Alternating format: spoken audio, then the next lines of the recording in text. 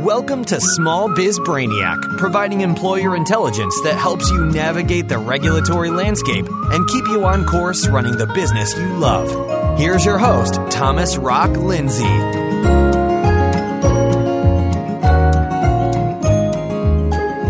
Hey everyone, welcome to episode 135, Social Media Screening for Employment. I'm your host, Robert Attridge, and this is the podcast that delivers employer intelligence 2 days each week in a short 7 to 10 minute episode. My co-host, Thomas Rock Lindsay, delivers the Tuesday show, and I deliver the Thursday show each and every week. Today, I wanted to go over a type of pre-employment screening that is becoming more and more popular as time goes on. Pre-employment screenings, or background checks, are nothing new. In fact, we have discussed background checks before on this show. Go back and listen to episode 68, episode 69, and episode 70 for a more thorough review of background checks as a whole. Thomas Lindsay does a great job of explaining what to do and what to look out for in those episodes. This episode is all about social media screening of applicants for potential employment within your company. Employers, managers, and HR professionals interview job seekers all the time. Sometimes it's difficult to know just who it is you're talking to on the other side of that table. Of course, you know their name and you have a list of their qualifications on their resume, but are you talking to the real version of that person? People generally put their best foot forward in the interview process for obvious reasons. They do research about your company, they study best practices for how to answer common interview questions. Some of them are genuinely good candidates, maybe even great candidates. Some of them maybe not so much. But sometimes it's difficult to tell who is a great candidate versus someone who might just be a great interview. This leaves decision makers anxious for more information on their candidates to help them really make the right decision. For this reason, employers and managers just can't help themselves from not taking a quick look at a candidate's online footprint. It's too easy today to just type in someone's name into your favorite search engine and see what pops up. Or you can be a little more deliberate and go to the more popular social media sites and see if you can find your candidate's profile. It can be a far more telling way to know who you're really dealing with from a personality standpoint than even the in-person interview.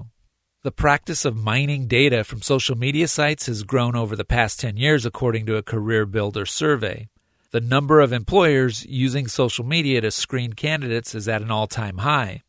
The survey claims that 70% of employers use social media to screen candidates before hiring. That number is up significantly from 60% last year, and 10 years ago, it was only 11%. Some other interesting findings in the survey: 54% of employers have decided not to hire a candidate based on their social media profile. 57% of employers are less likely to interview a candidate that they can't find online. Nearly 50% of employers check current employees' social media profiles, and over a third have reprimanded or fired an employee for inappropriate content.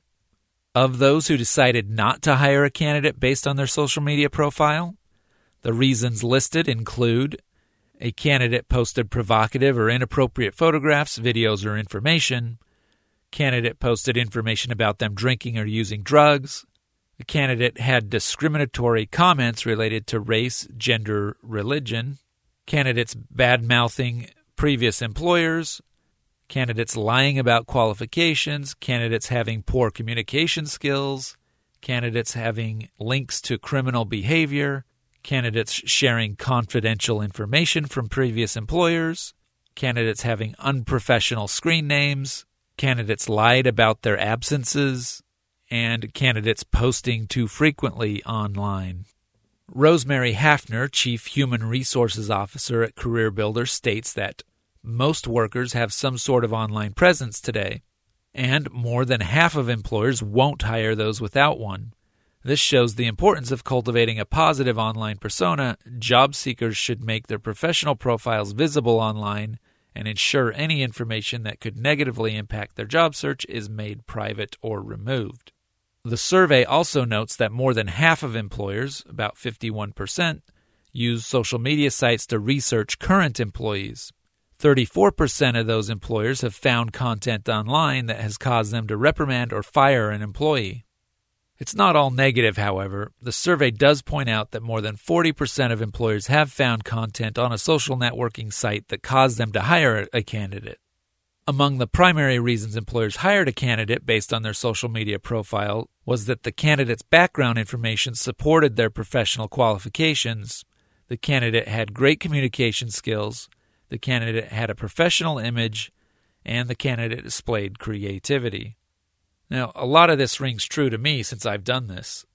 I don't know that I have looked at social media on every candidate over the last 10 years, but I would say that I have peeked at a good number of candidates to at least do a minimum amount of due diligence on someone that I was considering to hire. Were my decision swayed at all by what I saw? In some cases, I'd probably have to say yes. Attorneys and human resource professionals will warn you about this practice, however, and for good reason. There is a reason for caution. Social media may contain protected class information that employers are not allowed to discriminate against. Things such as age, sex, race, religion, or even disabilities. These are all protected classes that you're not allowed to base a hiring decision on. This sort of screening could open an employer up to discrimination lawsuits if it's found to be the reason that a particular candidate was not hired. For example, in the case Gaskell versus University of Kentucky, C. Martin Gaskell, an astronomer, was a leading candidate for a job running an observatory at the University of Kentucky. Gaskell was rejected for employment as a scientist after his religious views, which were visible on his personal profile, were circulated by another employee in an email to members of the hiring committee. The court denied the university's motion for summary judgment on Title VII claims of religious discrimination, finding that Gaskell raised a triable issue of the fact as to whether his religious beliefs were a motivating factor in the university's decision not to hire him. Even if the impermissible information was not used in making the decision, the mere fact that the employer accessed the information may infer improper motive. One way to minimize the danger in getting caught up in a possible discrimination lawsuit, but still have the benefit of screening a candidate's social media, is to hire an independent screener. There are services out there that will screen social media activity and remove any protected content as to limit any knowledge of protected information that a hiring employer may obtain if they were to do the screening themselves. This should help alleviate exposure to a potential discrimination lawsuit down the road. All right, that's all the time we have for today. Don't forget, please visit our website, smallbizbrainiac.com. We have a free book offer for you there, and who doesn't like free stuff? Well, that's a wrap. Thanks for listening, and have a great day. Thanks for listening to Small Biz Brainiac. To get your questions answered by Thomas directly, visit smallbizbrainiac.com. And for more employer intelligence, be sure to join us again here on Small Biz Brainiac.